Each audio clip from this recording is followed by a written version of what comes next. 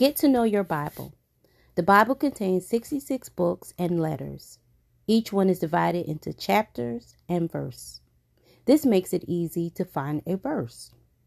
When we discuss or cite a scripture, the first number after the name of the Bible book indicates the chapter, and the following number refers to the verse. For example, if you see 2 Timothy 3:16, it means the second letter to Timothy, chapter 3, verse 16.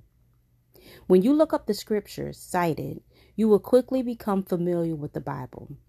You could also start reading the Bible each day. If you read 3 to 5 chapters a day, you can read the entire Bible in a year.